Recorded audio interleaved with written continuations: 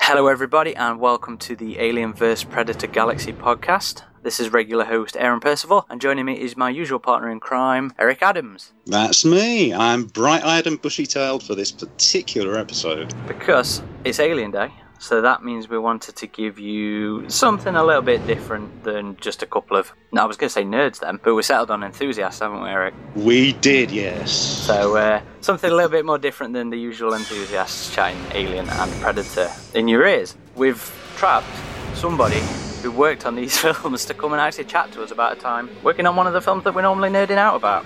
So I'd just like to welcome Carrie Henn to the podcast. Welcome, Carrie. Hello, thank you for having me. It's our pleasure. And you know what, I must be so honest, I was so surprised at how quick this all came together. So I really appreciate that. Oh, no problem. It worked out well because when you asked me, I had half term. So yeah, I was going to ask because I didn't know if they were sort of the same in the States. Because over here, I think it's about half term now as well. I know my cousin's children are on half term right now, so we don't actually call it that for us, for my school district, because we have President's Day. Right. And they actually give us a whole week off. So we're very fortunate this year to have a week off at this time. So that's worked out quite nicely then.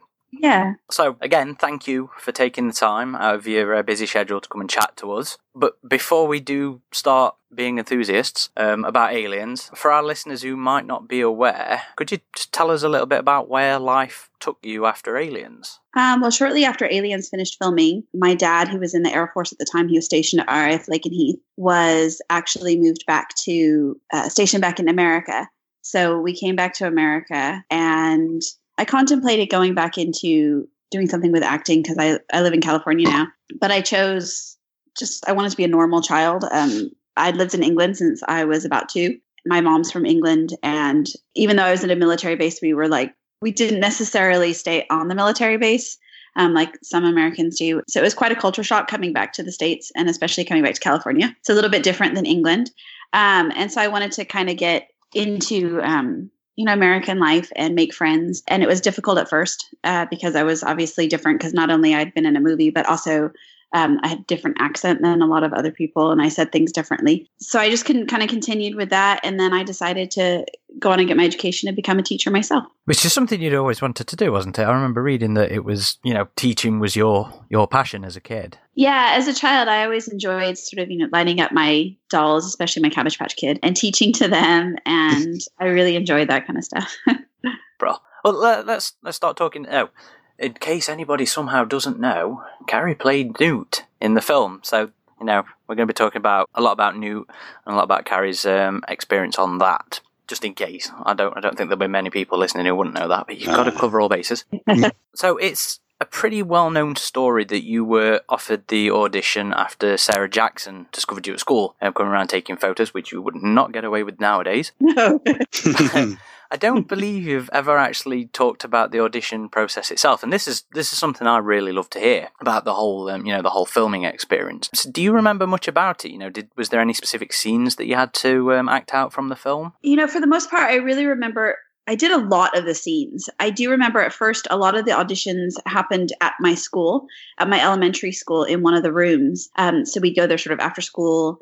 And I do my whatever scene they had. And I know a couple times, my mom would take me and obviously my brother would have to come with and be stuck sitting out in the hallway. And so sometimes they'd invite him to come in and do the scene. And that's how he actually got the part of my brother in the movie, was because he had done so many of the scenes with me. After a while, at one point, they called and said that there was about 10 girls that I went to school with. And they wanted to have us all go to London for auditions and I guess probably maybe to get to know us a little bit and our personalities. I remember bits and pieces of that one. And so they actually hired a tour bus, and all the families and the girls, they took us all to London and we met with James Cameron, all these different people, and auditioned and everything. And then they dropped us off at the studios, and then they took all the families out to go do things in London. And then they came back, and obviously we went home. Shortly after that, we got a phone call and said that it was between myself and a girl in the States. It was just down to the two of us. And so they were actually flying Sigourney over on Concorde, which at the time was pretty impressive, just that, so you knew someone flying on Concorde. But also I was excited because just recently seen Ghostbusters. So I remember going to that interview and just immediately she and I kind of hit it off. And towards the end, I asked for her autograph. Because, I didn't know if I'd ever see her again. And to be honest with you, I don't know if I completely understood the process of what was going on. We thought it was a part for like a small part in the movie. We didn't realize it was as big a part as it was. Oh. Yeah. So, we're kind of clueless in a lot of that stuff. So I guess everybody was kind of laughing because of how well she and I had kind of hit it off. I guess they pretty much knew that that I was going to get the part then. Anyways, and then shortly after they called and told us we had the part. So that was kind of like a chemistry test then? I'm sure it was, yeah. Okay, cool. Were you aware or were your parents aware it was meant to be the sequel to Alien at that time? Because you said you only thought the part itself was small, or were they just told it's a science fiction film in general? We were told that it was the sequel to Alien. I don't think I've ever seen it. I know my dad had seen it, and we're not, I still don't like scary movies, which everybody finds hilarious, ironic, I don't know.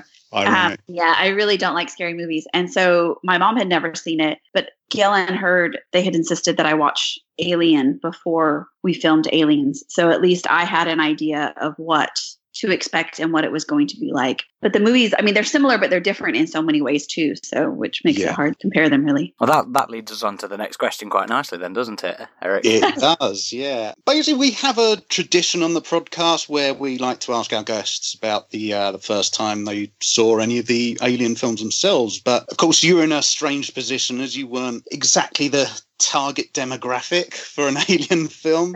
And you were actually in the sequel. Now, we weren't sure when or if you'd seen the original, but in doing our preparation for this, we saw that you'd mentioned, as you say, that James Cameron was actually very adamant that you watch Alien prior to working on his interpretation sequel, and that you'd actually laughed throughout it. We were hoping you could tell us a little about that first watch of it at that age particularly, and if it helped with his intention of helping you get immersed in that world, considering your age at the time.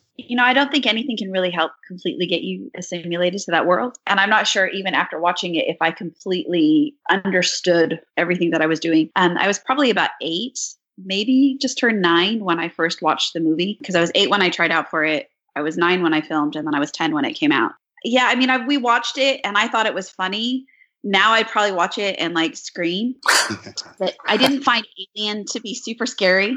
And I know when we were filming Aliens, James Cameron was always trying to scare me, and he would do various things. And I would always say, oh, that's just a rubber chicken, or what, big deal. This is just, that's just so-and-so in an alien suit, or various things. But when I did actually watch Aliens, it was at the premiere down in LA, and James Cameron was sitting behind me. And I didn't realize that he was sitting there.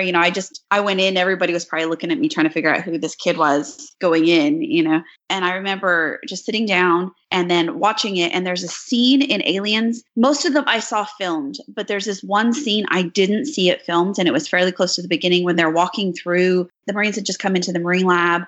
And there's the big canisters that have the face huggers in. Uh-huh. Yeah, the stasis tubes. Yeah, and one jumps forward. Yeah, at Paul Reiser, yeah. Looks like love at first sight to me. Yeah, and it jumps forward, and everybody kind of... Well, I jumped, and I kind of...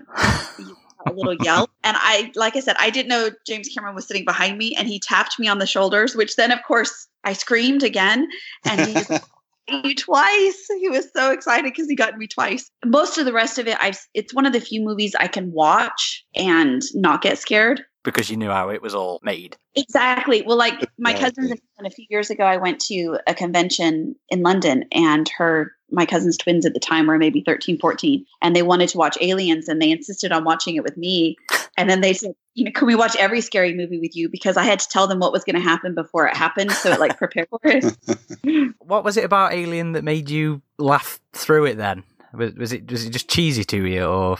I don't know. It was probably my 8-year-old humor. You have a different sense of humor at that age than you do now. I don't know. I just thought it was funny, the alien popping out. Now, like I said, now it would completely freak me out. I have no clue why I laughed. Like, kids have that thing for, like, slime and gore and stuff anyway. Yeah. When they're playing, yeah. Exactly. Well, like, my 9-year-old son has a very different sense of humor than I do. You know, the things he finds funny are things that I don't. Yeah. Yeah. Yes, definitely.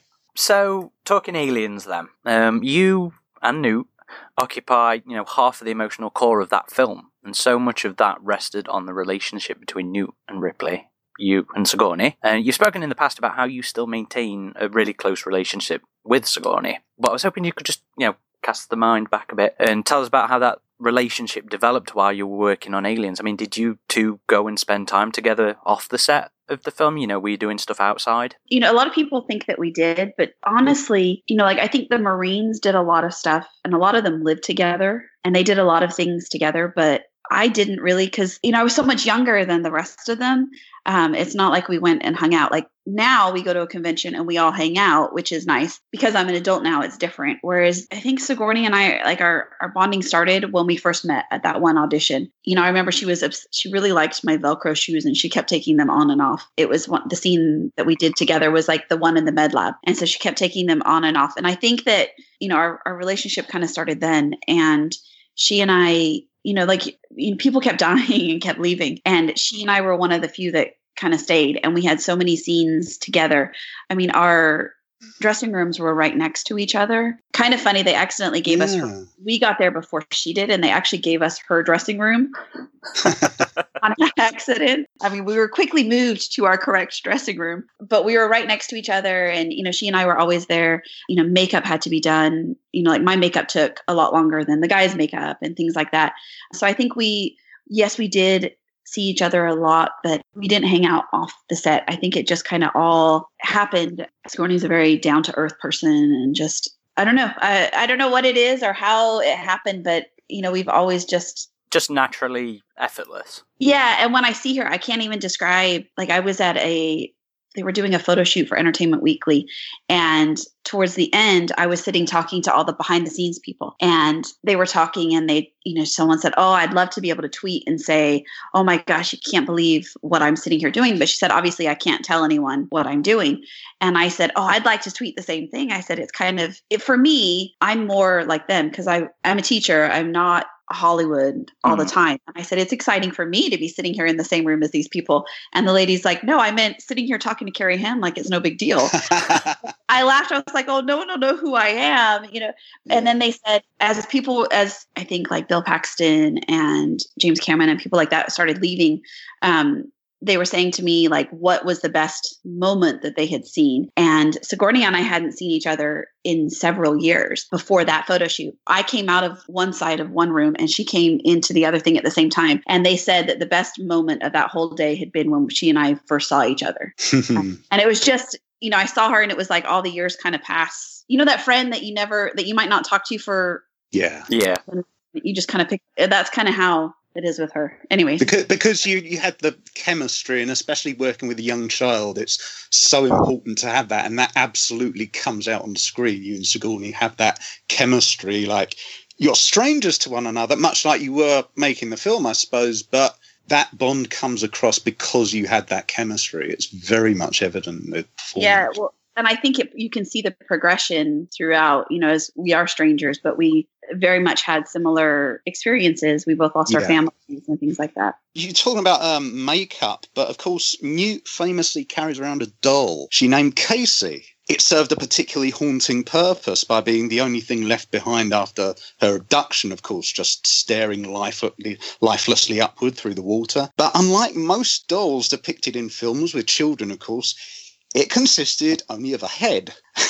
Was there a reason behind the scenes for Newt, who's basically the survivor of this incredibly traumatic thing that's gone on with death, to basically be carrying around a severed head for emotional support? Or was it more of a technical issue with the props department? Well, let me just tell you, I couldn't wait when I finally got rid of that head, because you know what a pain it was carrying that thing. It was not easy. It was kind of awkward to carry around the neck. Yeah, it looks like it, yeah. Yeah. Well, so if you watch the scene with my family, when my dad comes back with the alien on his face, my brother and I, when we're having the argument, I'm hitting him with a doll. And that's actually Casey. Oh, okay. So then what it is, like, a child has their favorite doll or whatever. And a parent, throughout everything that happened to me on the colony, the head was all that was left of Casey. Right. So it was very much a deliberate decision. And see, I was rewatching just the scenes you were in today as a refresher, and that just occurred even after so many viewings of that film. And even then, until you mentioned it, I hadn't twigged that she's got the doll as a whole piece in the tractor when her face. And they look very different too. They look very different because she had like nice blonde hair in the tractor, whereas dirty and gross and everything. Well, and I loved the doll because I was paid to hit my brother. Like sitting off set and couldn't say or do anything about it. Talking again about the colony and Newt's life before, I suppose, the disaster hit. One of the most unsettling moments in the film is when the Marines, they're searching for the colonists and they come across one who's still alive, but she's cocooned and she's not begging them for a rescue, but for the salvation of death. Now, some of us have observed how this must have meant that woman was unfortunate enough to have survived like Newt right up until the Marines' arrival and then must have got abducted around that time. Now, did James Cameron ever speak to you behind the scenes about how Newt and this colonist must have been surviving together so you could have worked that into a particular reaction when they found her, when she was watching the cameras? Or were you basically told that Newt had just been entirely just on her own, no one to depend upon? I was told that I was by myself completely. And to be honest with you, I never thought of that aspect of it until you just said it right now. Yeah, it is one of those questions that does keep on arising. Because also she looked a lot more unhealthy. So some of us have wondered, well, was she giving any food she found to Newt? Because it would have been interesting, this unseen aspect of the film. But if he told you you're on your own, yeah. I don't know. Yeah. Every May 7th, there's a picture of of Newt on set getting a birthday cake from Michael Biehn and Bill Paxton and Lance Hendrickson. And every May 7th, somebody has to be that guy or that girl that says, that's not Carrie Henn, that's Louise Head, who was one of your stunt doubles. Usually it's me that says that. I believe Kieran Shaw was also a stunt double for you, so I was also curious as to what your relationships was like with Louise or Kieran, if you even interacted with them at all. I did have some brief interactions with them, but to be honest with you, usually when they were on set, I was in my dressing room doing my schoolwork. Right. So I saw them, but it was kind of in passing more than anything else. I probably saw my stunt double a little bit more than I saw Louise, only because, again, she was on set when I was off set and we just would kind of pass each other or whatever. Okay. Did you do many stunts yourself? I mean, I know you did the water slide, but I can't think of many others that I know you did. I did like the one where they pulled me across the floor at the end. With the airlock. Yeah, so I did that one. And then also, before I fall and go down the chute, I'm like climbing up. Oh, the ladders. Yeah, and I did a lot of that. He did the actual like landing on the wheel, whereas I landed on like a foam mattress type thing. That would have been Kieran, sorry. Yeah, he did that. But I did a lot of them myself. There weren't really that many big stunts, honestly. No. I mean, I guess it wasn't quite like today, where they have some crazy stunts and that. I didn't have tons of stunts to do. I'm guessing it had to be one of the stunt people when you were surrounded by all the flames in the Queen's chamber, maybe. Actually, no, that was me. Oh, okay. Yeah. Interesting. So, I mean, it's a pretty natural even reaction of Sigourney, because in it, she's like pushing me behind her.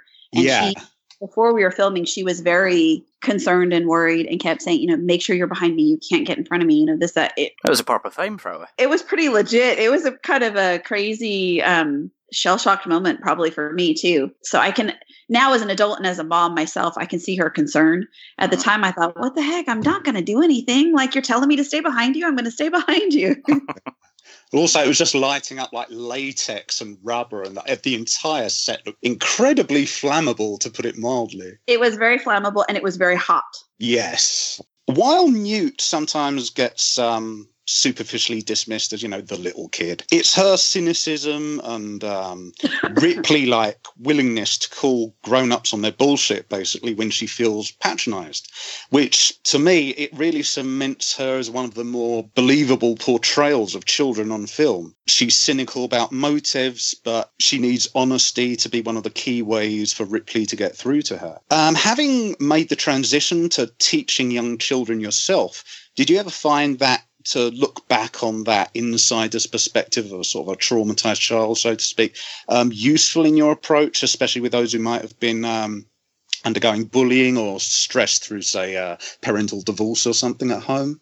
I don't know. I mean, you would think so, but I think probably not. I mean, I just, that kind of stuff is just more human compassion than anything else. Yeah. Because definitely as a child, I had no clue really the impact that my character even really had on the movie or anything like that. I'm kind of far removed from that. I didn't even realize how big Aliens was until about, I'm trying to think, about 11 years ago, maybe. I went to my very first convention in London. I had no concept of anything. I mean, I remember going, I was pregnant with my daughter and I went to a thing in LA, and I remember Galen Hurd was there and Jeanette Goldstein was there. And Jeanette said to me something about conventions. And I said, I don't even know what you're talking about. She's like, oh, you should do them. They'd be great. And I just kind of dismissed it and didn't really think too much about it. And then about 12 months later, I was found and invited to one in London. And I just I was blown away by the whole thing. I mean, I still am when I go to conventions. Like I really didn't have a clue. And to me, it's very strange, kind of surreal feeling, kind of like my hidden life. I don't even know how to describe it. So I think it probably didn't really have as much of an impact on, I don't know. So speaking of conventions then, you've probably only really been doing them relatively frequently over the last 4 or 5 years or so, at least from my perspective anyway, of watching all the appearances show up and everything. I actually had the pleasure of meeting you. At the convention, right? Yes, the one with Sigourney. Yeah, yes. You signed my poster for the website that's got everybody's... That poster must have cost me so much money on signatures. Oddly enough, I remember you, so... Yeah, I've got a picture of you signing that one as well. I would have liked to have then asked you, would you like to come and chat to us and be nerds? But I get so starstruck in person. I'm fine online, but in person, I get so starstruck.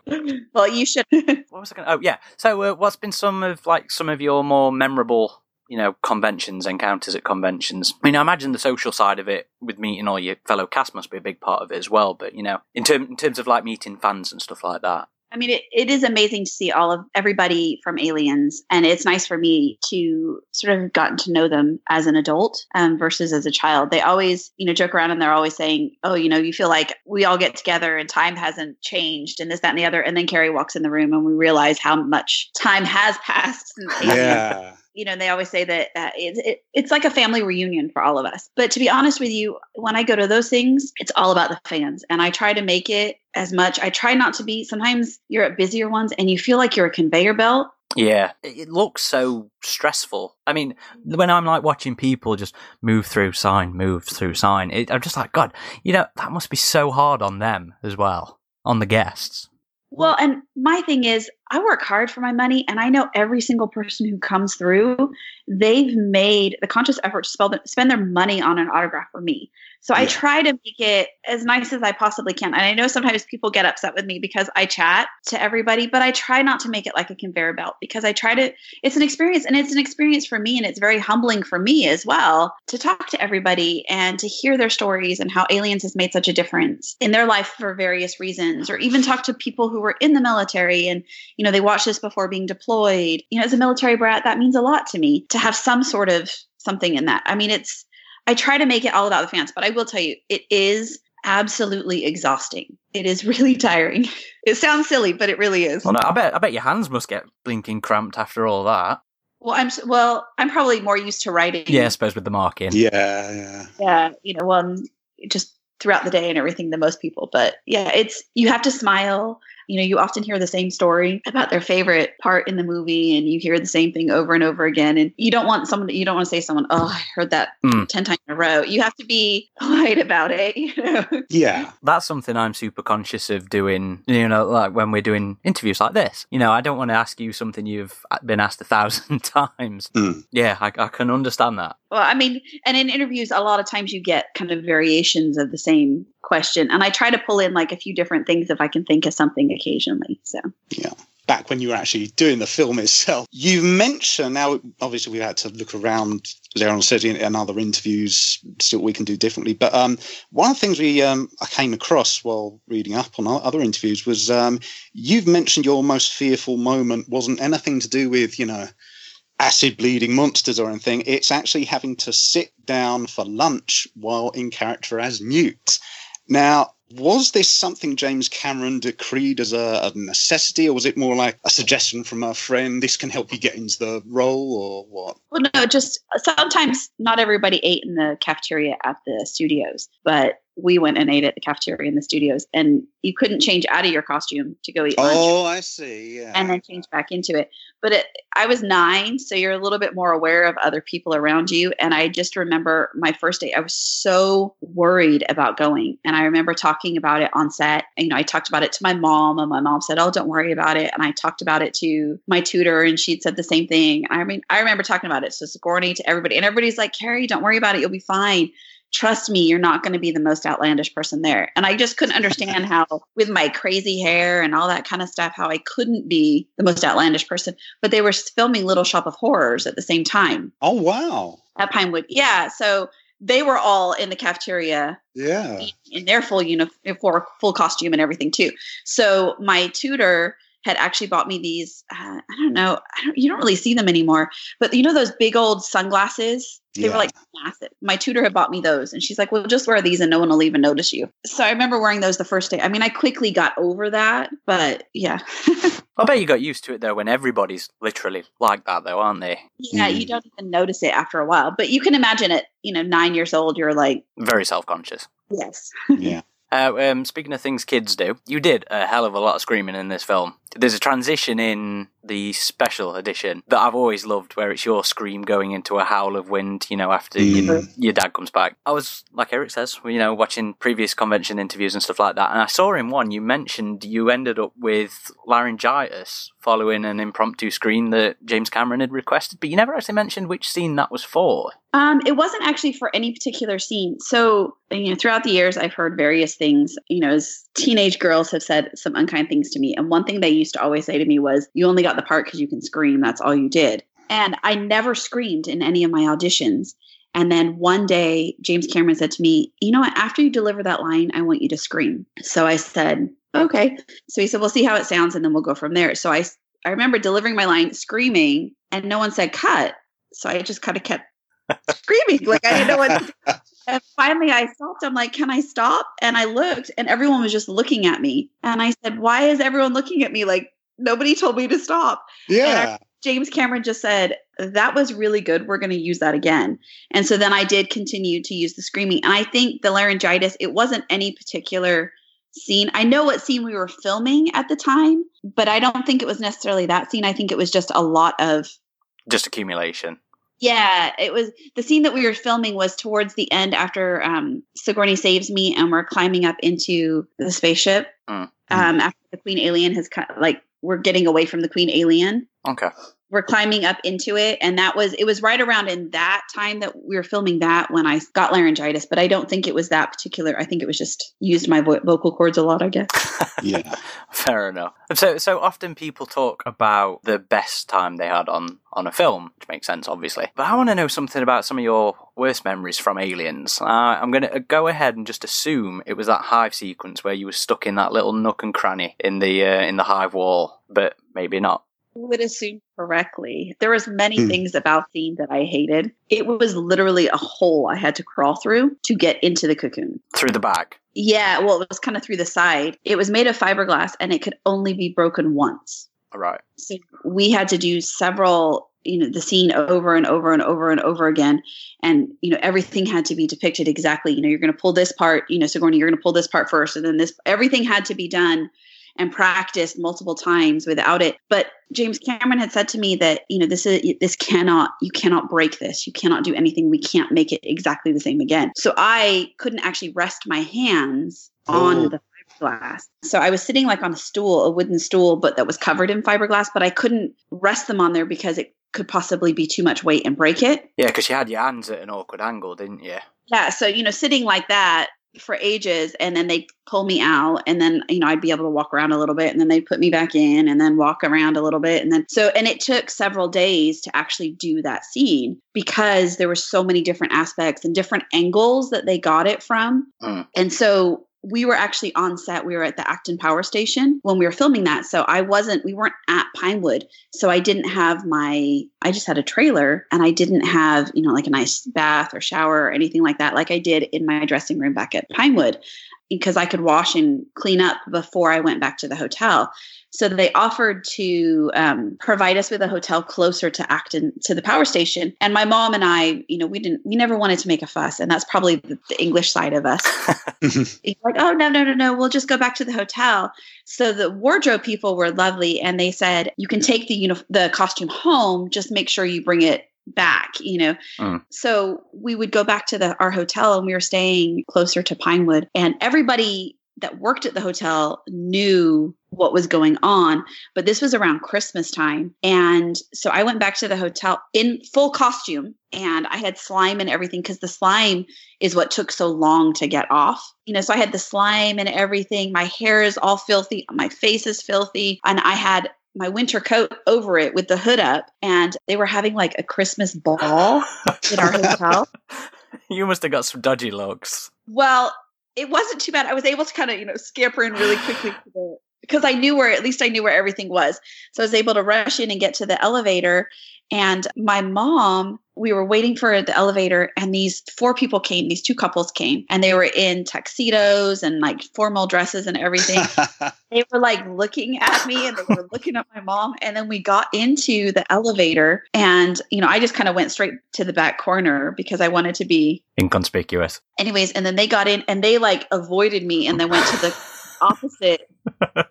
They were at the front corner, or as far away as they could. Anyways, so I mean, there was like a lot around that whole thing, and then like Sigourney cut her hands on the fiberglass. Yeah, it was a really tough scene on so many levels, but that was probably the most draining scene out of all of them. So your expressions as Newt and that, where you kind of look really browned off, they're completely real. That wasn't acting. They were, yeah. Well, and it's funny because, you know, as a kid, there's little things that you think that like, oh man, really going to get in trouble. And there was a teeny tiny, I mean, probably like a needle-sized piece of fiberglass sticking off right where my hand was, and I accidentally bumped it once, and I'm sure nobody even noticed it, but I was terrified. Yeah. Someone would notice that I had messed that teeny tiny bit up, and I was going to be in trouble. But there's a quote from you doing that scene that I think is just hilarious, and it was something like you telling Jim that it should be illegal for him to do that to little kids. Imagine, I can't believe I said that. Yeah. I don't remember that. He did bring it up we were at San Diego Comic-Con at the panel, and he brought that up there, and I was absolutely mortified that I said that to him. One of those stuff that kids say moments. Yeah, and I just kept, oh my goodness. And my mom was in the audience, and she's like, I can't believe you said that. Well, as you said earlier, a self-declared military brat, we were interested, how did your parents feel about you appearing in a film with such a heavy military component? Because it was in many ways a futuristic war movie. You know, again, it goes back to, we didn't really completely understand everything that I was signing up for at the time. It was kind of one of those things that it fell into our laps. It happened. You know, my parents asked, do you want to do this? If you want to, great. If you don't, that's great too. It's completely up to you. As a mom, obviously, I look at it now. My kids haven't seen it. They just saw a little bit of that San Diego Comic-Con convention. And they were just like, Mom, all the bad language in that. I can't believe it. You know, and, you know, all the guns and this, that, and the other. I think it was a different time then, too, than it is now. You know, you hear, and I know my kids hear worse on the playground. You know, the kids say things and all that kind of stuff. I mean, at the time, like, the guns didn't bother me because I was at a base that, you know, I would see that kind of stuff. And I don't think it necessarily concerned my parents because they knew that I had respect for guns. I had, you know what I mean? Like I wasn't going to go and pick them up. I knew that that wasn't something I was supposed to do. And I knew like, you know, saying the bad language and things like that wasn't something that I was going to do. But I don't remember there ever being like a discussion about it or anything like that. Yeah. I don't know. Maybe behind the scenes there was. Were you conscious of them being fake guns? I was. Some of them, like the ones with that flamethrower at the end that we were talking about earlier, there were some, like Sigourney, she had to make sure she got everything right because there were some fake bullets and there were some real ones in there for various things. And so I was I guess I never treated it like it was a fake, even though I knew they were. I always treated them like they were real and just stayed away from them. Yeah, well, that's what they tell you to. Yeah. The last Alien film that came out, Alien Covenant, everyone made a big deal out of the fact that most of the principal cast had body doubles that were then massacred in various ways. Now, while it wasn't until Alien 3 that your dummy, even though I don't think this one was based on you, had that treatment, and I still cannot watch those scenes, they are horrific. I turn away every single time. That's the only scene in any of the Alien films that I have to turn away from nowadays. Well, the autopsy. Yeah, the autopsy and the stuff like that. I hate them. Yeah. But you had a dummy made for Aliens. Yes. Did that creep you out as much as it would creep me out?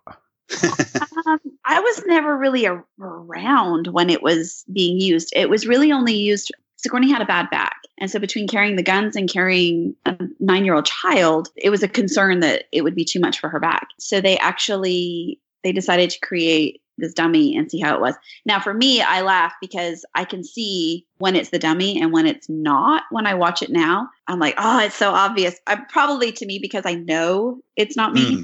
But that was really the only time that it was used during it. It was more creepy, like I had to have the face done and things like that. The full casting. Yeah, well, I think actually, if I remember correctly, I think Louise actually did part of the casting, but I had to do the face. Right. Yeah, I think she did the legs, didn't she? I think she did, if I remember correctly. I don't remember doing them. I vividly remember the face. I bet that must have been so claustrophobic. Yeah, it was pretty scary. But Stan Winston was there with his guys, and they were amazing during the whole thing, and just, you know, talking to me about it and what exactly they were doing, the process and everything. So that was nice. Yeah, what were your memories of Stan Winston, who unfortunately passed away a few years ago now? Yeah, I was really sad when I heard that. You know, as a kid, it was always cool to be the youngest one on the set. But as I'm getting older, I'm realizing that it's not nice because I'll be the one left, you know. But he was amazing. He was so nice, so down to earth. I mean, all of his guys were fantastic. He was just really, really, really nice guy. I really enjoyed working with him, and I feel very honored to have had that opportunity. Did you have much interaction with him personally outside of the body casting? Well, he did a lot of things. Oh, he did second unit, didn't he? Yeah, he did a lot of things on the set. So he was there a lot. And it was nice because, like, in the med lab, when like the aliens were kind of coming at you everywhere, the facehuggers, and they showed me how everything worked. He would always make sure that I knew how everything was going to work so that I wasn't surprised by it or I wasn't scared by it or anything like that. Everyone was so, I think, very conscious of it. And I probably didn't realize then as much as I do now growing up, like thinking back to it. And even at the San Diego Comic-Con convention, Gail Ann Hurd made a comment and she said, you know, we were always so worried that we'd traumatize you for life. And I said, oh, no, that didn't happen. So you're in luck. Though the special edition restored most of the footage, there's still a little bit of you that I'm aware of where Newt's trying to run away from Hicks in the operation centre and you bite his hand again. That wasn't included in any of the edits, probably for good purposes actually, because he makes a rabies comment about you, so that would have been bad for his character. But I was just wondering if you recalled any additional stuff that you shot that wasn't seen in either the theatrical release or the special edition? That was the only scene that I could think of that I had never actually seen in any of the other releases. But I think everything else was in either theatrical or the special edition. Fair enough then. Yeah, it's quite lean. There's very little deleted scenes that were left on the side that at least I've seen. Yeah. Well, and there was a huge debate. Well, because two of the biggest scenes that they deleted were the ones with my family and then Sigourney hearing about her family. And both of them were very personal to us because the scenes with my family included my own real brother. Yeah. So obviously I wanted that. And the scenes where she sees the picture of her daughter is actually a picture of her mother. Yeah. That also reinforced the bond that would come with your two characters later on. Exactly. So personal on a personal level, but also for our characters, it was a very big. It was a very big deal when they were deleted, and they were deleted purely for time frame. Whereas now our movies are how long, and they don't even think about it. But at the time, it couldn't be above a certain amount of time. Yeah, it was all about getting multiple showings in a day in the cinemas. All about the money. You've spoken of having written a journal and made a scrapbook during your time on set. Might this ever see the light of day and get published somehow, or is it considered too personal? Because I'm sure if nothing else, we'd love to see some pictures you took at the time. Gosh, well, it was part of my schooling at the time is I would write a journal about different things that would happen. I do wish I had written more journal entries than I did. I don't know how many people would be that intrigued by what I have to say. I did at one point think about writing a book more for my children. Like my grandmother was born in rural Ireland, and she wrote a story all about her life for her grandchildren. And so I've often thought about writing it like for my children or my grandchildren. Someone told me I should write it because not very oftentimes you hear about like a child's perspective about being or anything like that. I don't know. I've thought about it. I just don't know how many people would be very intrigued by it besides my family. I think a lot of people would be very interested, particularly because, as you say, you had that different perspective. You would have interpreted things that adults wouldn't. And of course, you can now look back at it in adult years and say, well, I should have looked at it in this way, but because I had the child's perspective, I looked at it. So I do think a lot of people, as I said, especially if you did any pictures yourself or your family did any pictures, you would not believe how ravenous the fandom can be with anything. Like you can have a stick of bubble gum Sigourney Weaver touched, and you could probably put it on eBay and it will sell for $1 million or something. Believe me, there will be interest for it.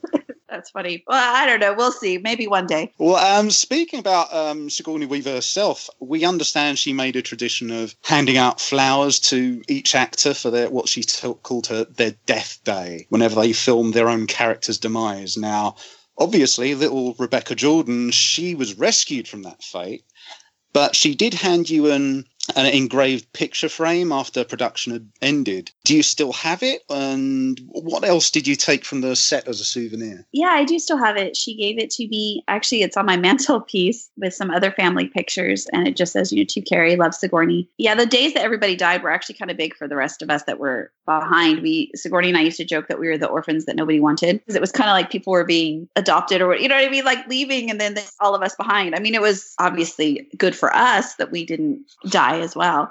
But she gave that to me on the last day of filming. It's still pretty important to me. It has a picture of the two of us in one of our dressing rooms. So we were sort of in character, I think she might have been in her costume, but not me. I asked, that was my problem, is I asked if I could take things. Yeah. You don't ask, you just take. That's what I found out later on. You don't ask. So I didn't take things. I really wanted, oddly enough, as much as she annoyed me, I wanted Casey, but I didn't get to keep her because I was told she might be needed for more like scenes. And that, I guess they did actually use her to film the water scene later. But I have random things like the second grade citizenship award that they found in Newt's Nest. The dress that I wore in that, I actually have that dress. But how many people would know that it was that dress unless I said it? To be honest with you.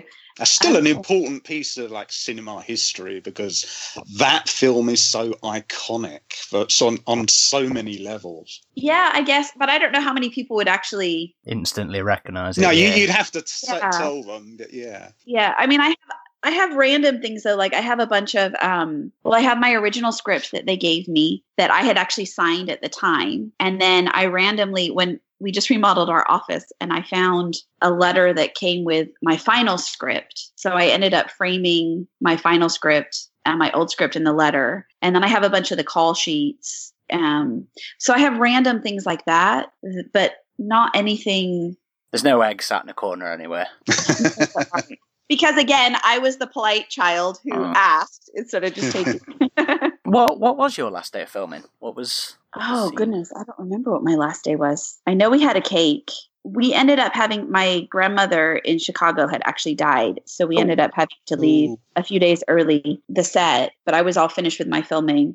But then I went back. Well, I went to school, but then I would have to take days off, and I went back for voiceovers and things like that. So it was in February timeframe that we finished. But given that you decided to pursue a career in teaching, I can't imagine you were too bothered from a work point of view when they decided to kill off Newt for Alien 3. But how did you feel about the way they handled her death in the film?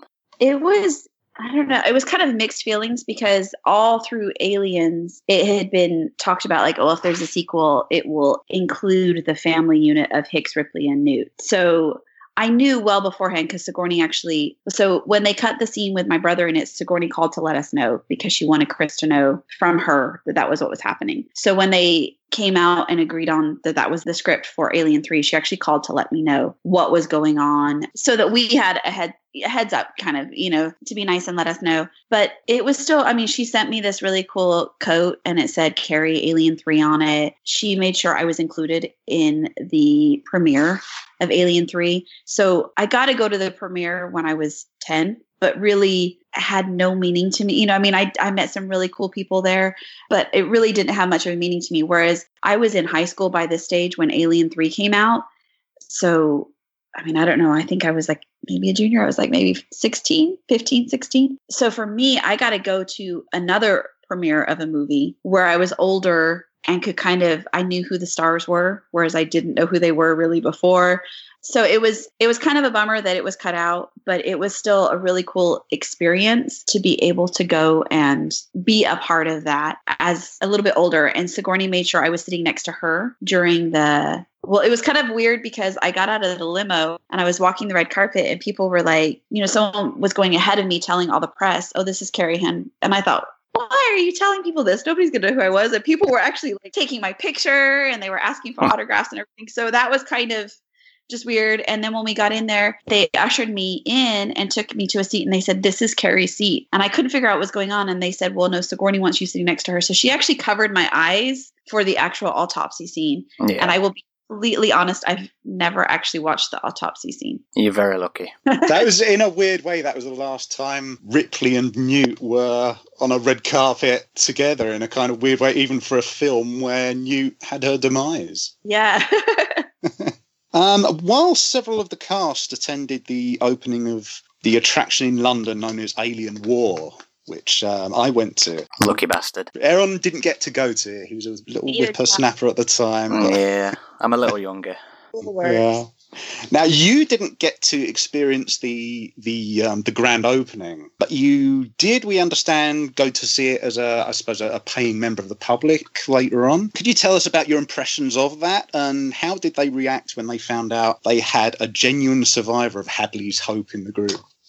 Well, so I wasn't able to go. I'd actually just been in England about 3 weeks before the grand opening of Alien War, visiting my grandparents, but school had started, so I wasn't able to go back for it. But they sent me a message or a letter and said, if you're ever around, please stop by. So I don't know, maybe a year or so later, I happened to be in England visiting my grandparents again, and my cousin Joanna, my brother, and I decided to go to London. And so we said, oh, let's go check it out.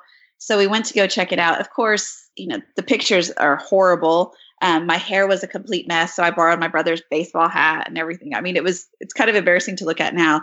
But so we went and we kind of explained, I said, is whoever is in charge, are they around? And they didn't, obviously, they were kind of dubious of me. And then I kind of explained who I was. And then suddenly, like, everyone's like moving around. And I really didn't have a concept of who my character was or anything like that at this stage still. And I was in high school. So they kind of pulled us off to the side and they said, do you want to go through it? And I said, yeah, I want to see what it's all about. So they said, okay, but we're like, all the aliens are coming out. No one's on break. This is going to be like a full on alien war for you.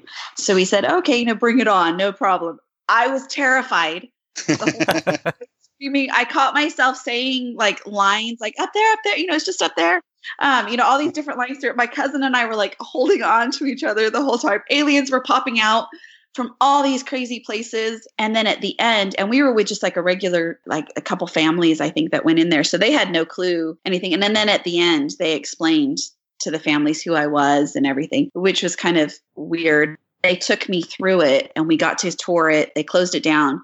and we got to see everything because it was the actual sets from Aliens, and which was it was really cool to see it, and it was neat. They actually had my dummy head. Wow. It was kind of creepy and cool at the same time. Sorry, I thought I had my. I don't know what just. Sorry, I thought I had my notifications on. It was kind of creepy to see your heads. They had it in an alien in an egg. Yeah, I kind of remember that vaguely, actually. Yeah. Yeah, it was weird. And then, we did pictures and all that kind of stuff. And then the guy who had actually created it had invited us to go to lunch the next day. So we went to lunch at Planet Hollywood. It was like right around. Right, yeah. Yeah. And he had requested that I sit, there was an area that had all Aliens memorabilia. And so he requested that particular table that was right there. And so we were sitting there and all these people kept coming over and taking pictures. Like people walk around, take pictures of different memorabilia at places like that. And this lady was really rude to me. And she's like, you need to move right now. And I said, what? And she goes, move your head. I don't want your head in my pictures. I'm like, okay. So I'm like trying to duck down and you're not ducked down enough, duck down more. And she was getting really rude to me.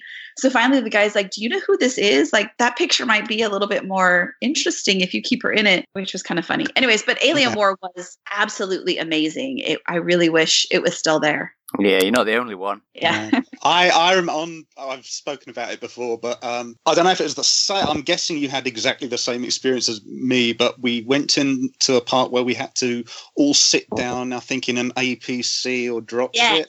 Yeah, and that part, just before the alien comes out, because it goes strobe lighting, and when the strobe lights hit, and the alien, I actually punched the guy in the costume. Oh my gosh!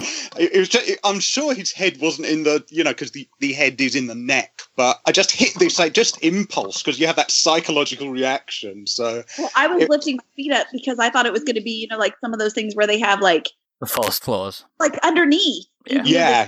Whatever. And I was like lifting up my feet and I was screaming. Oh my gosh, that was really scary. And then I was terrified when they took the person. Yes. I'm like, oh my God, it wasn't one of us, was it? Who did they take? See, in mine, that person was just smiling. So I turned to my friend. I was thinking, was that a plant, or were they just laughing because they got people grabbing them in weird places or what? And I didn't even notice that they were like anything like that. I was just terrified they had taken someone. Yeah, because you never know. Are they going to take you and just you're a guest? But is it going to happen? You never know. Yeah. Well, at the risk of taking a bit of a downer question, then. So, like its predecessor, Aliens left a huge legacy on the cinematic landscape and the people involved in making it. But for you, that legacy wasn't always such a positive experience when you were younger. Now, you touched on this briefly, but I remember reading that you got bullied when you were younger for your role in Aliens. Is that true? Yeah. Well, so when I moved back to the States, I was in 5th grade, which is, I think, year 6 in England. And so I was, 10 years old. And I started my school and Aliens had just come out that summer. So people didn't know me as me. They knew me and thought of me as Newt in Aliens. And it was kind of a pretty crazy summer for us as far as, we did a lot of flying here and there for press things and that. But my mom and dad were very much, I still had to do the dishes every day and all that kind of stuff. So when I went to school, I just thought it would be like my old school that I had gone to since kindergarten. And my very first day of school, I remember just trying to make new friends. And I was sitting talking to a girl on a bench and the whole school surrounded me and started asking me questions. And that was kind of weird. And then, after that, there was like a group of girls and they weren't necessarily very nice to me. And they would make fun of me because I had an accent. So there are words that I said that did not sound American at all. I mean, I still, to this day, I can never remember which is the English version of words and which is the American. I'm like, vitamins, which one's American? Yeah. I mean, silly things like that, So I was always very conscious of what I said and I would try to say it as American as I could. But also on top of having that, I was also very different from the other girls because I had been in a movie. And 5th grade is kind of when, let's be honest, girls get really mean. Mm-hmm. We can be our own worst enemies, I think, sometimes. And that was the age I was when I moved here. So by 6th grade or year 7, everyone was kind of used to me and it wasn't as big a deal. But then year 8 and 9 was actually our 7th and 8th grade is at a junior high. So, everybody was used to me at my school. And then the junior high is like 6 or 7 different schools coming together. So for the first year, my 7th grade year, it kind of happened the same. And then 8th grade, it was the same because it's more kids. They just keep coming in. And so I was, and I'm kind of, a lot of people don't believe this when they meet me, but I'm kind of shy. Like doing interviews and getting on stage and that is not my comfort zone. It's a huge step for me to do something like that. And so I just became even shyer and I didn't really talk or say much. It got to the point by the time I hit high school, I didn't even want to talk about aliens because sometimes you never knew. People made up lies. I mean, you look on the internet and I see things that people have written. I'm like, I don't even know who you are. And you're trying to say you're my best friend. Like, clearly you're not, But people would be so mean and hateful and just say unkind things. And all at that age I wanted to do was kind of be like everybody else. Just live a normal school life. Yeah, I didn't want any of that other stuff.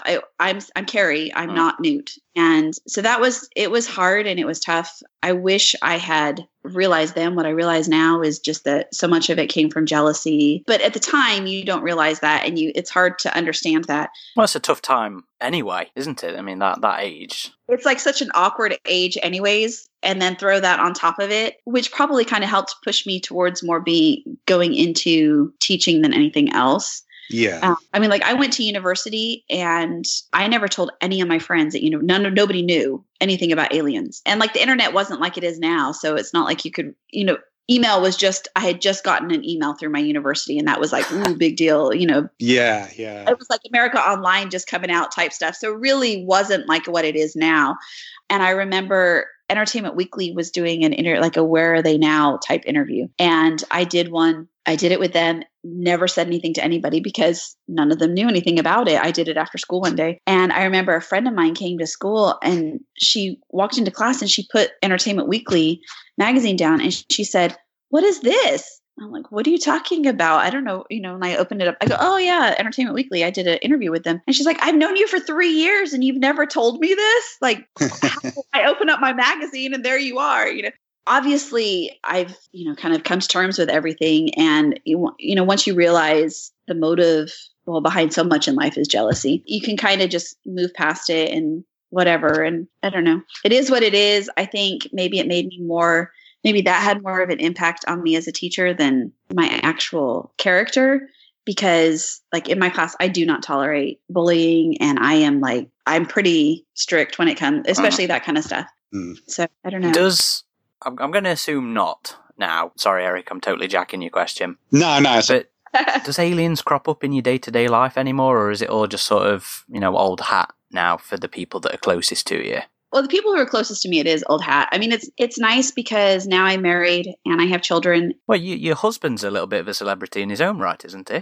Okay, are you talking about, they have something about like a rock climber? Is that not right? Yeah, okay. That's not my husband. Although I do tease him and say that all the time. But no, that's not actually my husband. I have no clue who that is. They just happen to have the same name. But being able to go to conventions and being a part of various things, they get to see a part of my life that not very many people can understand, which is really nice. It doesn't necessarily crop up every day. I do randomly I've lived in the town I lived in since Aliens came out. So a lot of people know me. It's not really a big deal. But I do have, like children or grandchildren of people that like maybe my parents knew when I was growing up, or I went to school maybe with their aunt or, some sort of family member. But sometimes I'll have random kids come in and they'll quietly come up to me and say, "Hey, I have a really big favor to ask." Kind of like, okay, I'm thinking, what could they possibly need me to do? And it'll be something like, "My dad has been a fan of Aliens ever since, it came out. But since you guys went to school together, he was always embarrassed to ask you for your autograph. But his birthday is coming up or Christmas is coming up or fall, whatever.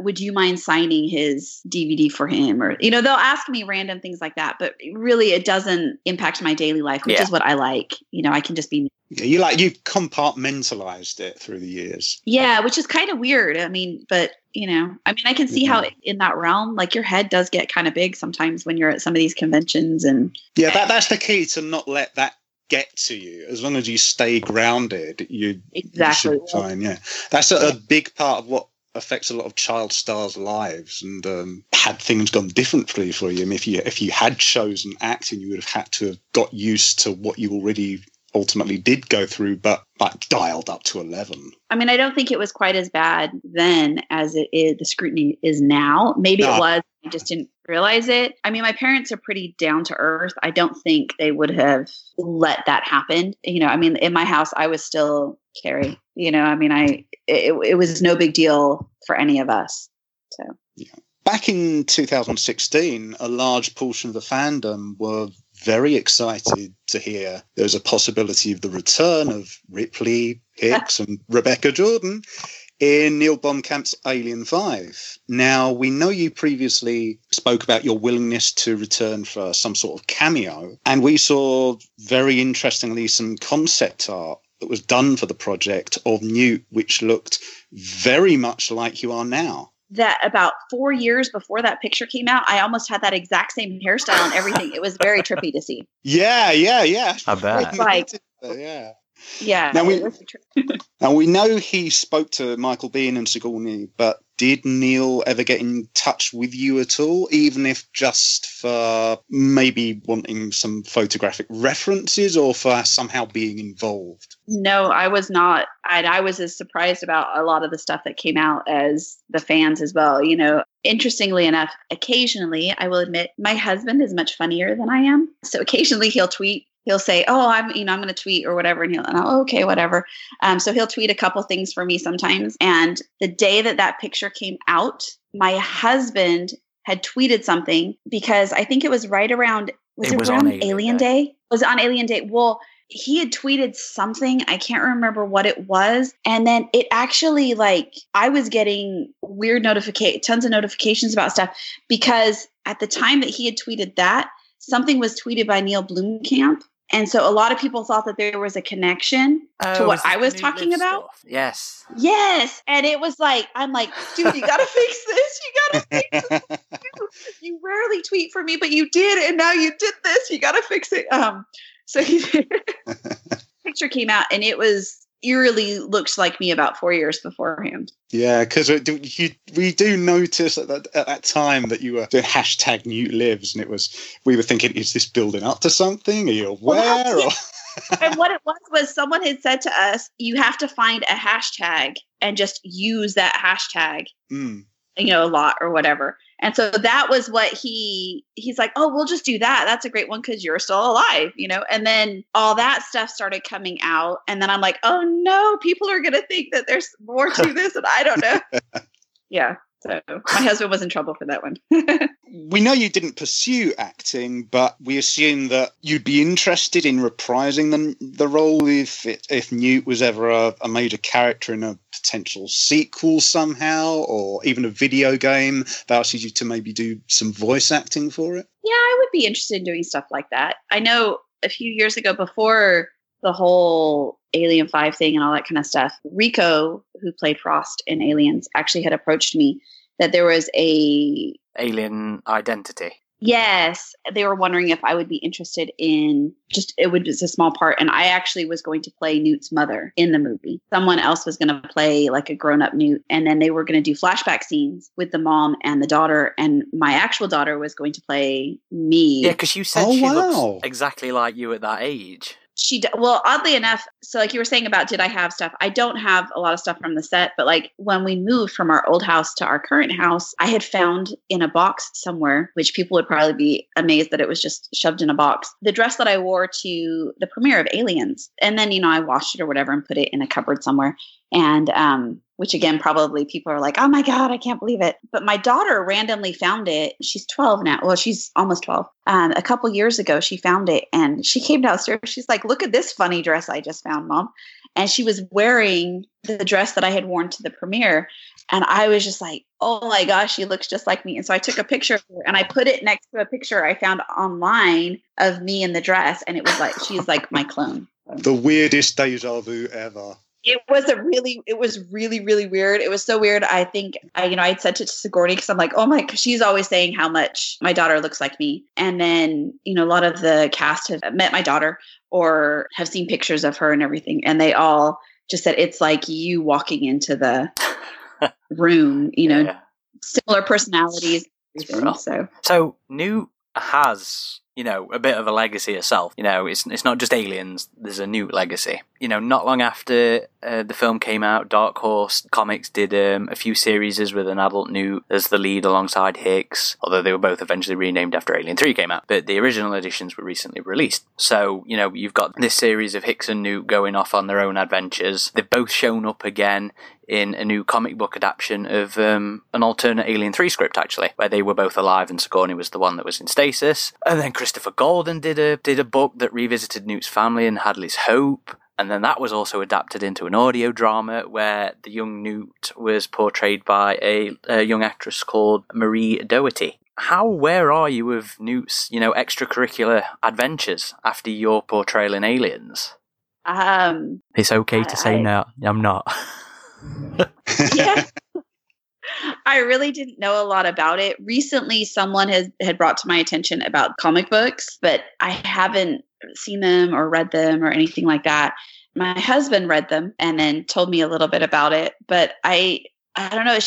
It's a very weird feeling to think that something that you had a small part in has become, you know what I mean? Like that it becomes kind of bigger than what you ever would have imagined. And it's a very weird feeling. I don't know. I'm very self-conscious of myself, so I don't necessarily always like watching or looking at that. You know what I mean? Like, because to me, it's like, I don't know, will I be overcritical of everything? Well, leading on from that, of course, NECA released a special edition action figure of you as Newt and Sigourney as Ripley as a 30th anniversary figure, and Super 7 are working on a sort of a retro-styled version of you too.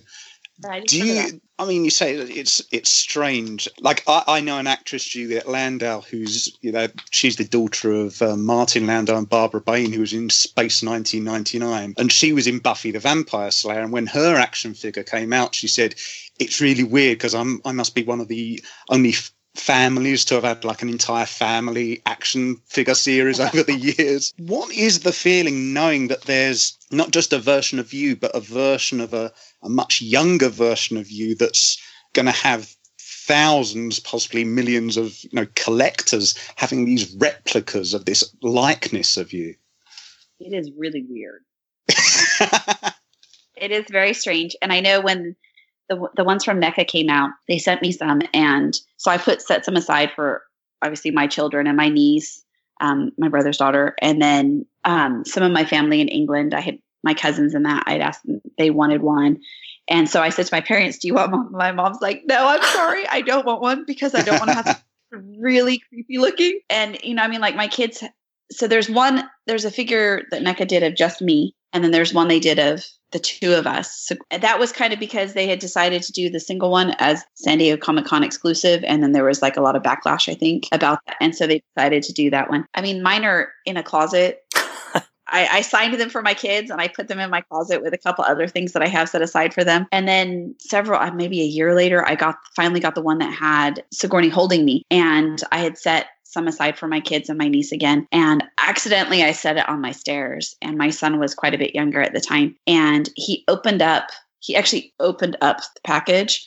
I'd signed it and put it on the stairs and said, okay, I'll just put these away. But I didn't, I guess, relay that to my kids. And so my son was playing with it and my daughter freaked out. She's like, no, that could be worth something. What are you doing? So she's got her head screwed on then.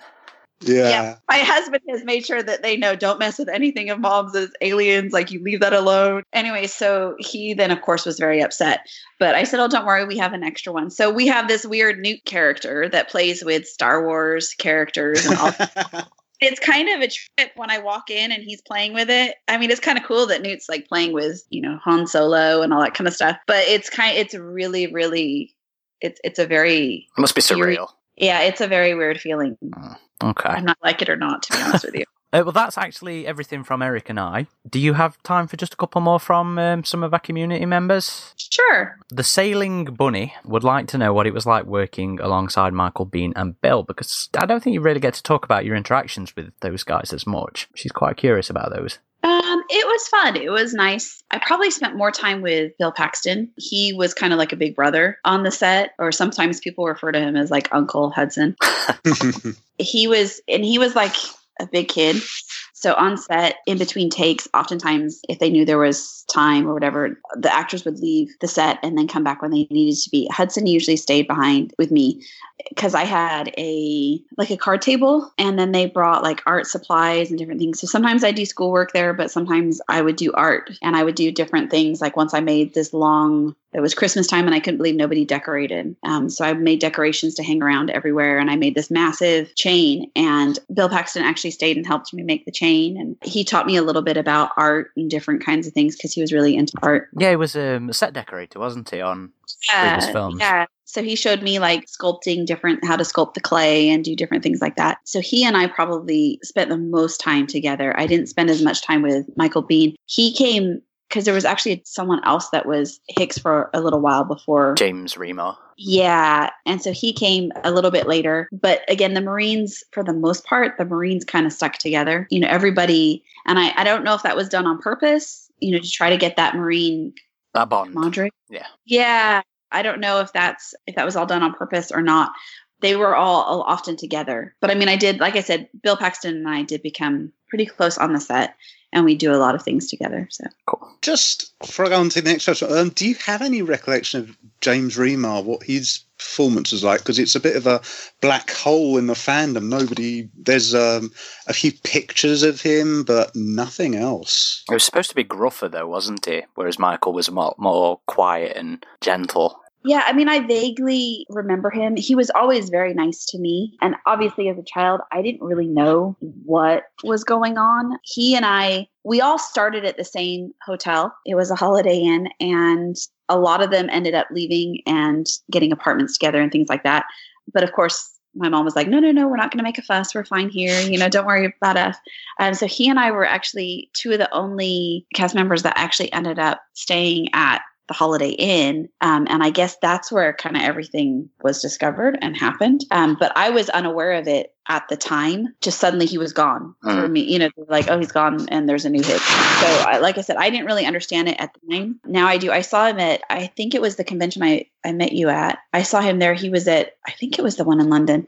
And that was kind of a weird feeling, you know, like it was kind of strange. I don't know if you knew who I was or not, but fair enough.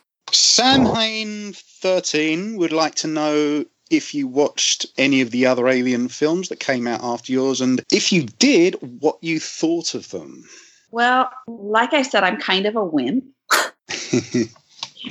Sigourney and I always joke because she always says that her name should have been Wimpley instead of Ripley. Because she's kind of a wimp too. I saw Alien 3 in the theater, and which one is the one with Winona Ryder? Is that the fourth one? Yeah, that's Resurrection. Yeah. So I've seen both of those once, but I have not seen any of the others. Did you know about Joss Whedon's treatment of the fourth film, where it would have been Newt as the? It would have been a clone of Newt instead of a clone of Ripley. I did not hear that. Okay. Yeah. That you've just reminded me of that, because I mentioned Buffy the Vampire Slayer earlier. Of course, he went on to do Buffy the Vampire Slayer, Joss Whedon. But I've always wondered that this Alien Resurrection script came first, and apparently he was writing a sort of either a teenage or a young adult version of Newt. And I've always wondered if that influenced what came to be Buffy Summers. So it's weird that in a way, if Newt hadn't been portrayed with you, there might not have been a Buffy the Vampire Slayer either. So it's really, it's one of those ripples on the water effects. Never know. That's everything then. So thank you once again for taking the time to come and answer our questions. I realise we've taken up quite a bit of your time. My pleasure. Before we do just sign off, is there anything, you know, that you want to share to our listeners that we just haven't given you the opportunity with any of our questions? You know, any specific anecdotes about your time on Aliens or stuff like that that you just want to mention before we disappear? Oh my goodness, I'm trying to think. Just trying to think if there's something that I have never told anyone before that might be, you know, just something a little bit different. Okay, so you know, in the APC when we're driving along and Sigourney runs over the alien. Yeah. And she comes back and she like kind of panics because she doesn't see me, and then I'm sitting down. And you give her the thumbs up. I give her the thumbs up, but I was talking to Casey. I was talking to the head beforehand that like, it's okay, it'll be all right, it's okay or something. Yeah. So when we were filming that part, James Cameron said to me, just talk to Casey. It doesn't matter what you say. just talk to Casey. But like I said, it doesn't matter what you say because we're not going to hear you. So I was kind of mumbling to Casey that I felt stupid. This was the dumbest thing I had to do. And I had to talk to this head and like, like all these, like as a typical 9-year-old kid, you know, I felt really dumb doing that. And then when we were doing the voiceovers, suddenly that scene popped up on the screen and I had a moment of panic. And James Cameron's like, okay, what were you talking about during this scene?